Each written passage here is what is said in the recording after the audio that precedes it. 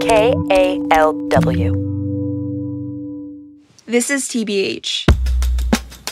I'm Hannah Nee, a recent graduate of Presentation High School in San Jose and a freshman at the University of Chicago.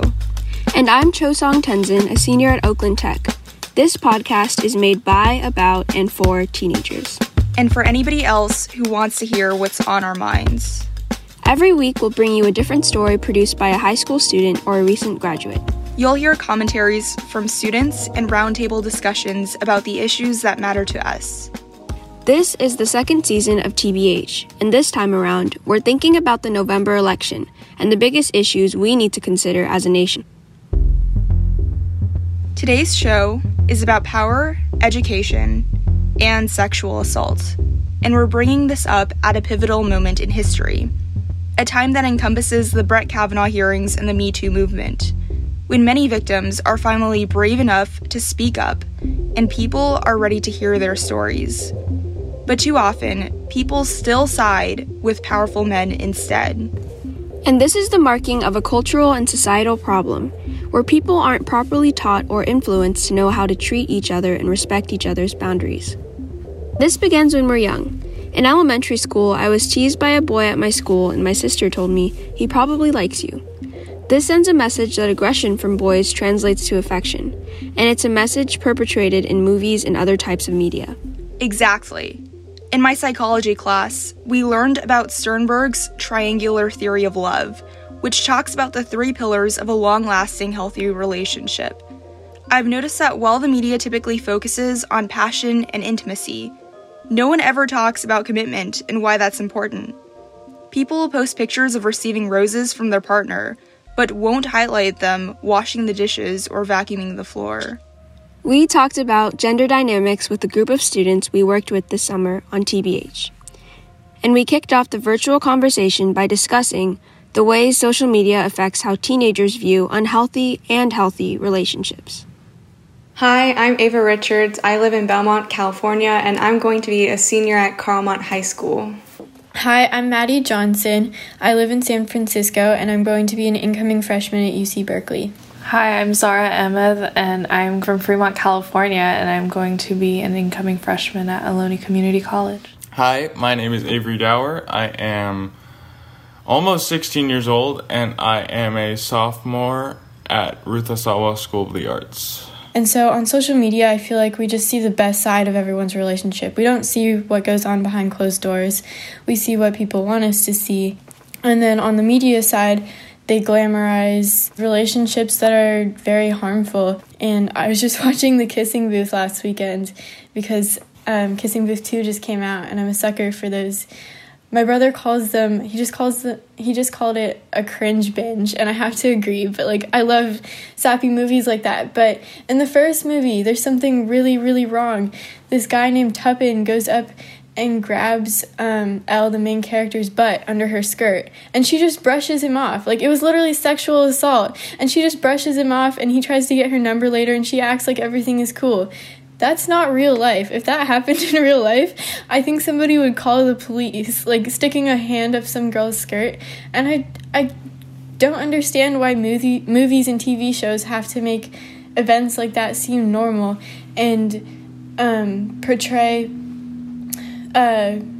women and girls as being okay with those actions in those relationships. It's so gross. You know, the movie/book After? Oh my god.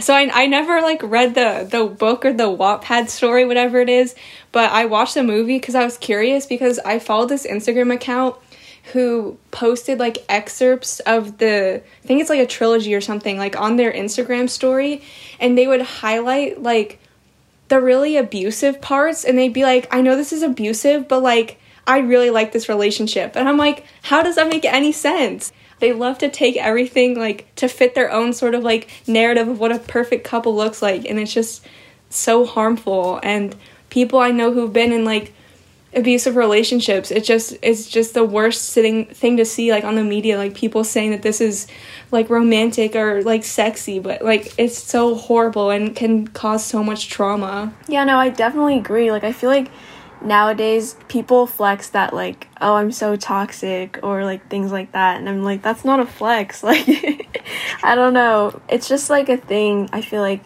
that's way more romanticized, like in movies and TV shows, and so that just creates this new expectation of like, I want a relationship that's interesting, and an interesting relationship is something that's unhealthy. I find it interesting that it's still something that's going on, like, so present in the media, and I feel like, I remember, like, when I watched Grease, and I was like, this is such an awful thing that, like, Sandy, like, has to change herself and, like, become this, like, better person, and like, no, like, that's so wrong. And I think people were like, oh, like, Danny and say, like, they're such a cute couple, like, so many people idolized them, like, in my mom's time, like, that was such a thing, like, she didn't even know that they were a toxic couple until later on, being like, oh, like, this is wrong, like, you should never have to change yourself for someone. And it's crazy that, like, we're all the way in the year 2020, and it's still something you see in the media. Like, there's so many examples of movies and TV couples where it's like everything is like there's not a lot that's going right. And I feel part of it might even be like in the writing situation, where they feel like, oh, the only way to create drama or to make it exciting is if we have this in it. And I think that's really wrong, and it shouldn't be the example people should see on TV or media or where they're reading. I know, I really just wish there were like better examples of good and healthy couples out there for people to watch and be like, okay, this is what a healthy relationship looks like. Yeah, I've been saying the thing about Grease for years, because I had this conversation with my mom, because she loves that movie, and like, it's a good movie, you know, it's a classic musical, but the representation of relationships isn't good at all. And like, I talk about this with some of my theater friends, because they're always like, oh, I love Grease, and then I point it out, and you know, we have a enlightening conversation about it. And yeah, I totally agree with you. I think that we're having a really important conversation here about recognizing that what we see on television and what we read isn't always the truth, and it isn't always what's best for us. And I think it's really awesome that we can sit here and discuss that what we see is not right or not okay. And I wish that could be the same for everyone. And I think that for a lot of people, that just comes from education and experience. And I think it could be really great if everyone could sit down and say, okay, like, maybe I like this show, but it's also really problematic, and here's why. And here's why I don't support some of the choices that the creators or the writers are making. Those were the voices of Zara Ahmed, Maddie Johnson, Avery Dower, and Ava Richards. You'll hear stories from all of them over the next few weeks. First, we're going to turn to a story from Zara. She learned most of what she knows about unhealthy relationships and domestic violence after joining a youth group in Fremont. And she wondered, why isn't everyone learning about this? I remember feeling so disappointed when former Stanford student Brock Turner was sentenced to just 6 months in jail for sexual assault. He ended up spending 3 months in jail for good behavior. This was in 2016. I was in middle school at the time, and I followed the coverage for the trial intensely. The survivor in the case, Chanel Miller, wrote an impact statement describing the trauma of the assault. My damage was internal, unseen. I carry it with me. It was published in BuzzFeed and read by millions of people. I read about the pain that she had gone through and how unsafe she felt being alone. You took away my worth, my privacy, my energy, my time, my safety, my intimacy, my confidence, my own voice, until today. What I remember specifically, though, is how angry and upset I was about Turner's sentence. It felt like he was getting a slap on the wrist. I hated how he was being portrayed as this all-star swimmer from Stanford, as if that made him innocent and not worthy of any punishment. 3 years later, I watched the hearing on my phone during class before Brett Kavanaugh was confirmed to the Supreme Court. This was in spite of 3 allegations of sexual assault that he had committed in high school and in college. With what degree of certainty do you believe Brett Kavanaugh assaulted you? 100%. And I watched as Christine Blasey Ford testified. I am here today not because I want to be. I am terrified. I am here because I believe it is my civic duty to tell you what happened to me while Brett Kavanaugh and I were in high school. Even though the Me Too movement inspired so many people to speak out, people are still acting like this behavior is socially acceptable. Our two options for president are now two men accused of sexual assault, and it feels like people aren't taking this into consideration as much as they should. Why are people allowing this, and why aren't they calling this out more? What I've come to realize is that this goes back to how we're taught about relationships and signs of abuse in schools. I talked to a few of my friends about this, and many of them can barely remember learning about consent, like my friend Andrea Carpano. I think, you know what, I was trying to go through my head and try to remember, like, my freshman year of high school, just trying to remember it, and I don't even remember learning about consent. Andrea is 19 and the kind of person anyone can talk to. We both recently graduated from Kennedy High School in Fremont. She didn't learn about personal boundaries or consent until she was in a relationship. Like, I remember learning about sex a lot and drugs, all that health-related topics. Consent was, like, kind of in the conversation, not even an hour, maybe, like, 5 minutes. It was like, guys, and this is for guys only. I'm like, wait. It was like, hey, you have to ask the girl, like, do you want to do this with me? Andrea wishes schools spent more time explaining what consent means and why it matters. Her best friend really doesn't like hugs, but other students and even teachers don't respect that. They come up to hug her anyway. You know, my friend, she really had to, like, speak out against that fact, like, hey, like, don't touch me. And it's like, for her, it was like, no, like, it's not okay because I don't like hugs at all. I don't want physical touch. Teachers and parents and students, like, could definitely benefit from getting that, like, at least one more talk about consent, just, like, get it through their heads, you know. You have human interaction on a daily basis, you know, and, like, hey, like, can I shake your hand, like, when I meet you, or can I hug you, you know, like that? Can I fist pound you? I don't remember much from what I learned about healthy relationships in school either. I can vaguely recall an instructor giving us a magazine about Twilight. The magazine explained how Bella and Edward were an example of a toxic relationship. I like watching you sleep. It's kind of fascinating to me. And what I remember most is a video called Consent Tea. If you're still struggling with consent, just imagine instead of initiating sex, you're making them a cup of tea. It's a 3-minute-long animation, and it uses the scenario of making someone a cup of tea as a comparison to consent.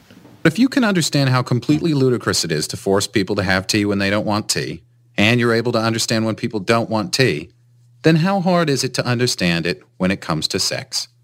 Whether it's tea or sex, consent is everything. It's funny, but teenagers need more in-depth lessons that they can grasp onto. I began to understand just how important this is my junior year. That's when I started volunteering at SAVE, a domestic violence agency in Fremont.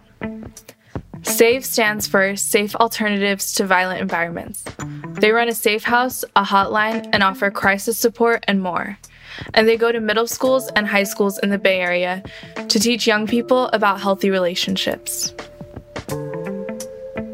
SAVE's lessons on healthy relationships are much, much different than the awkward lessons I barely remember, where we were told to read about Twilight.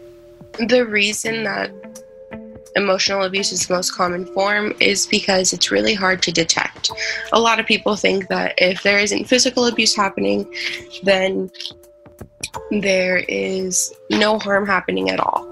In this lesson, Maya Granera, a prevention advocate with SAVE, debunks some of the myths people have surrounding teen dating violence.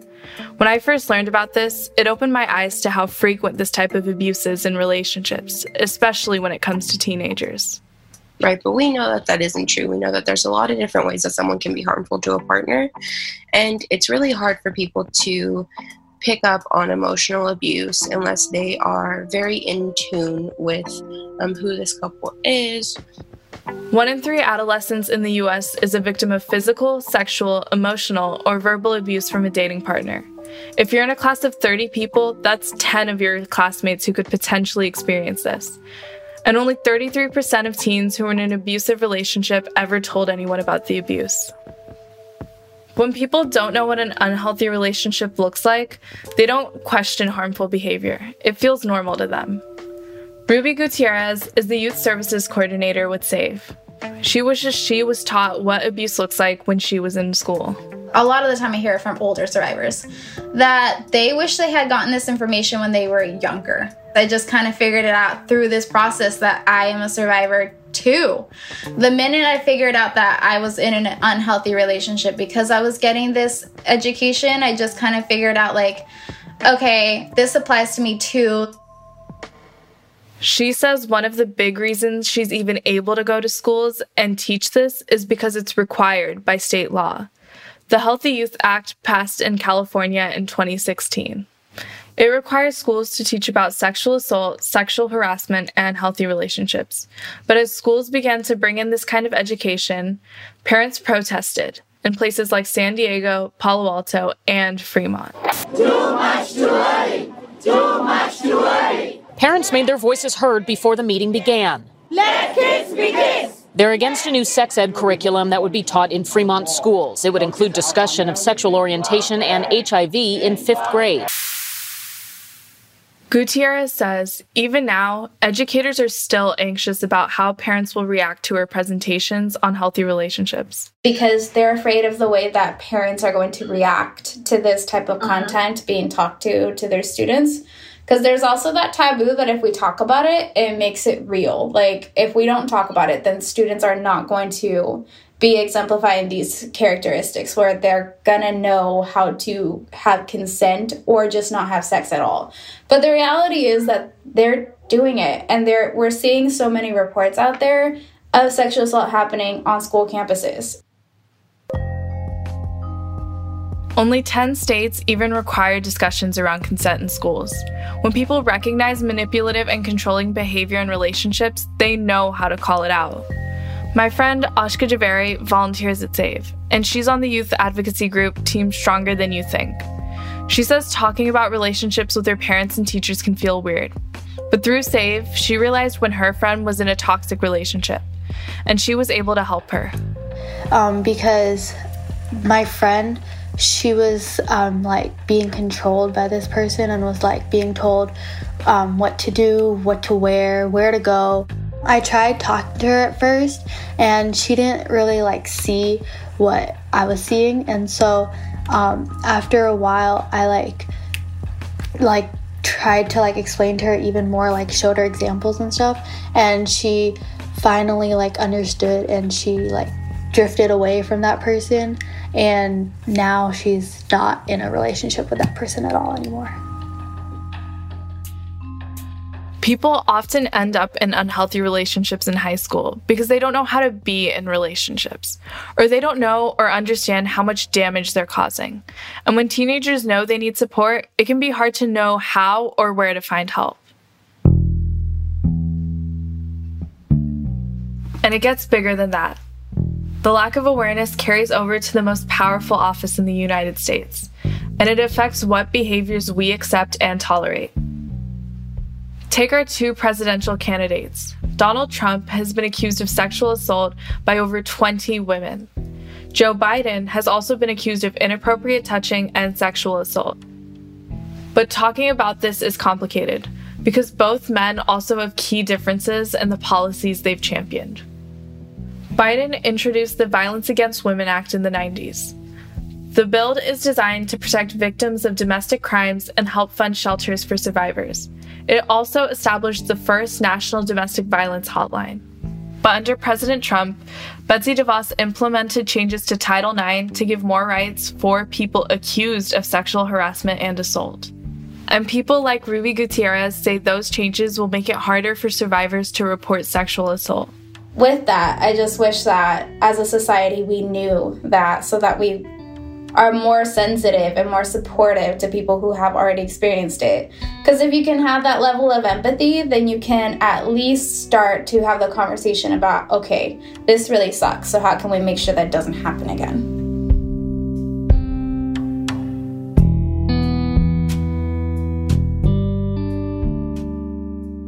But there are ways young people can change the systems that have allowed so many people to get away with abuse. We can elect people who advocate for survivors, and we can support efforts to fund prevention programs. If people can't clearly see harmful behaviors when they're young, they won't see them when they're adults. Part of teaching kids how to become successful adults is making sure they can communicate with other people, so they don't cross any boundaries and can have positive, healthy relationships.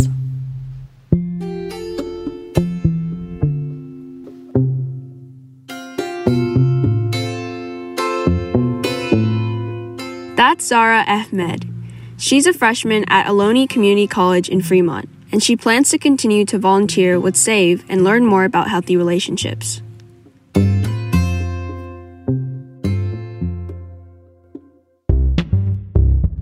Unlike the students in this story, I have received an in-depth education on healthy relationships at my high school.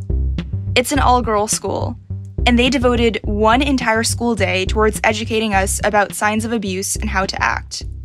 Now, I can honestly say that I feel prepared when encountering unhealthy relationships, not just with myself, but with the people I care about.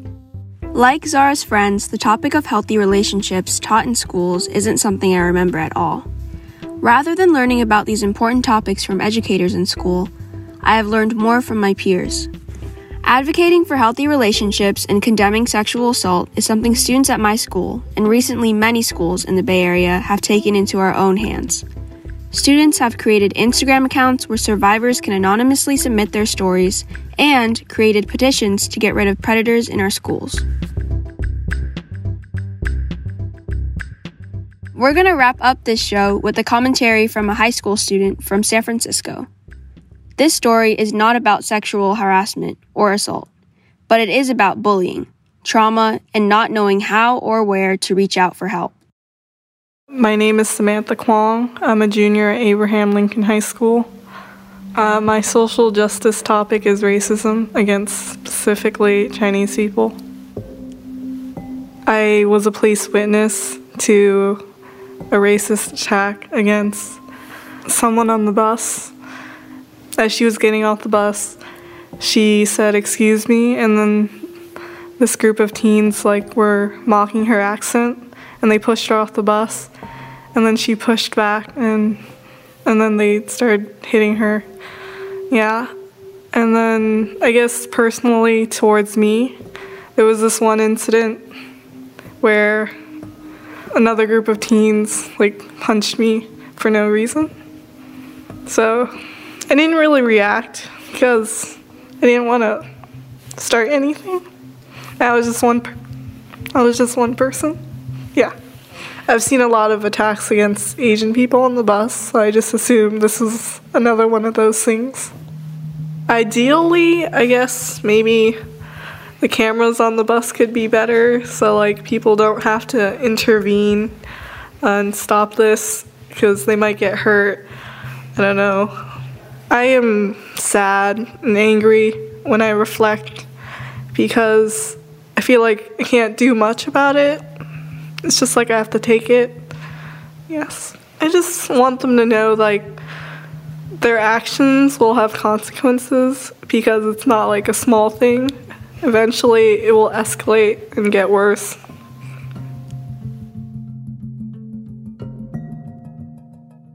Hearing Samantha's story is heartbreaking, and as an Asian American woman myself, I'm frustrated that people of my demographic still have to deal with racist attacks while feeling powerless to defend themselves and change things. And while we may not have the arm strength or the driver's license, there is a way we can protect ourselves: voting. We don't have to accept the status quo. If we disagree with how sexual harassment or racism is handled by our legal institutions and our schools, we can vote for politicians who fight for victims and propositions that support them. And if enough people show up to the polls, we won't have to settle for anything less than what we deserve, but instead live in a society where everyone feels safe and supported.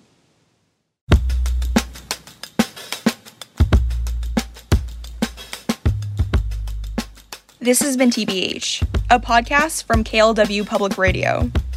Our editors and instructors are Holly J. McDeed and Sarah Lai Sterland. Our engineers are Christopher Agusa, Julia Linus Goodman, Kristen McCandless, James Rowlands, and Gabe Graben. Music was composed by Daoud Anthony. We used additional music from Blue Dot Sessions. Our artwork was created by Awan Mance. Shireen Adil is the content manager. Ben Trefny is the executive director.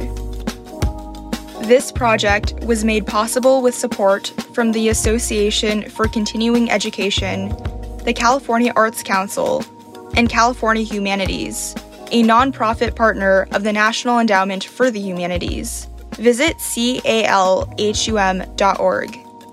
In the next episode of TBH, we'll take on misogyny and racism in video games. Most games don't show a black female character at all, let alone in the lead.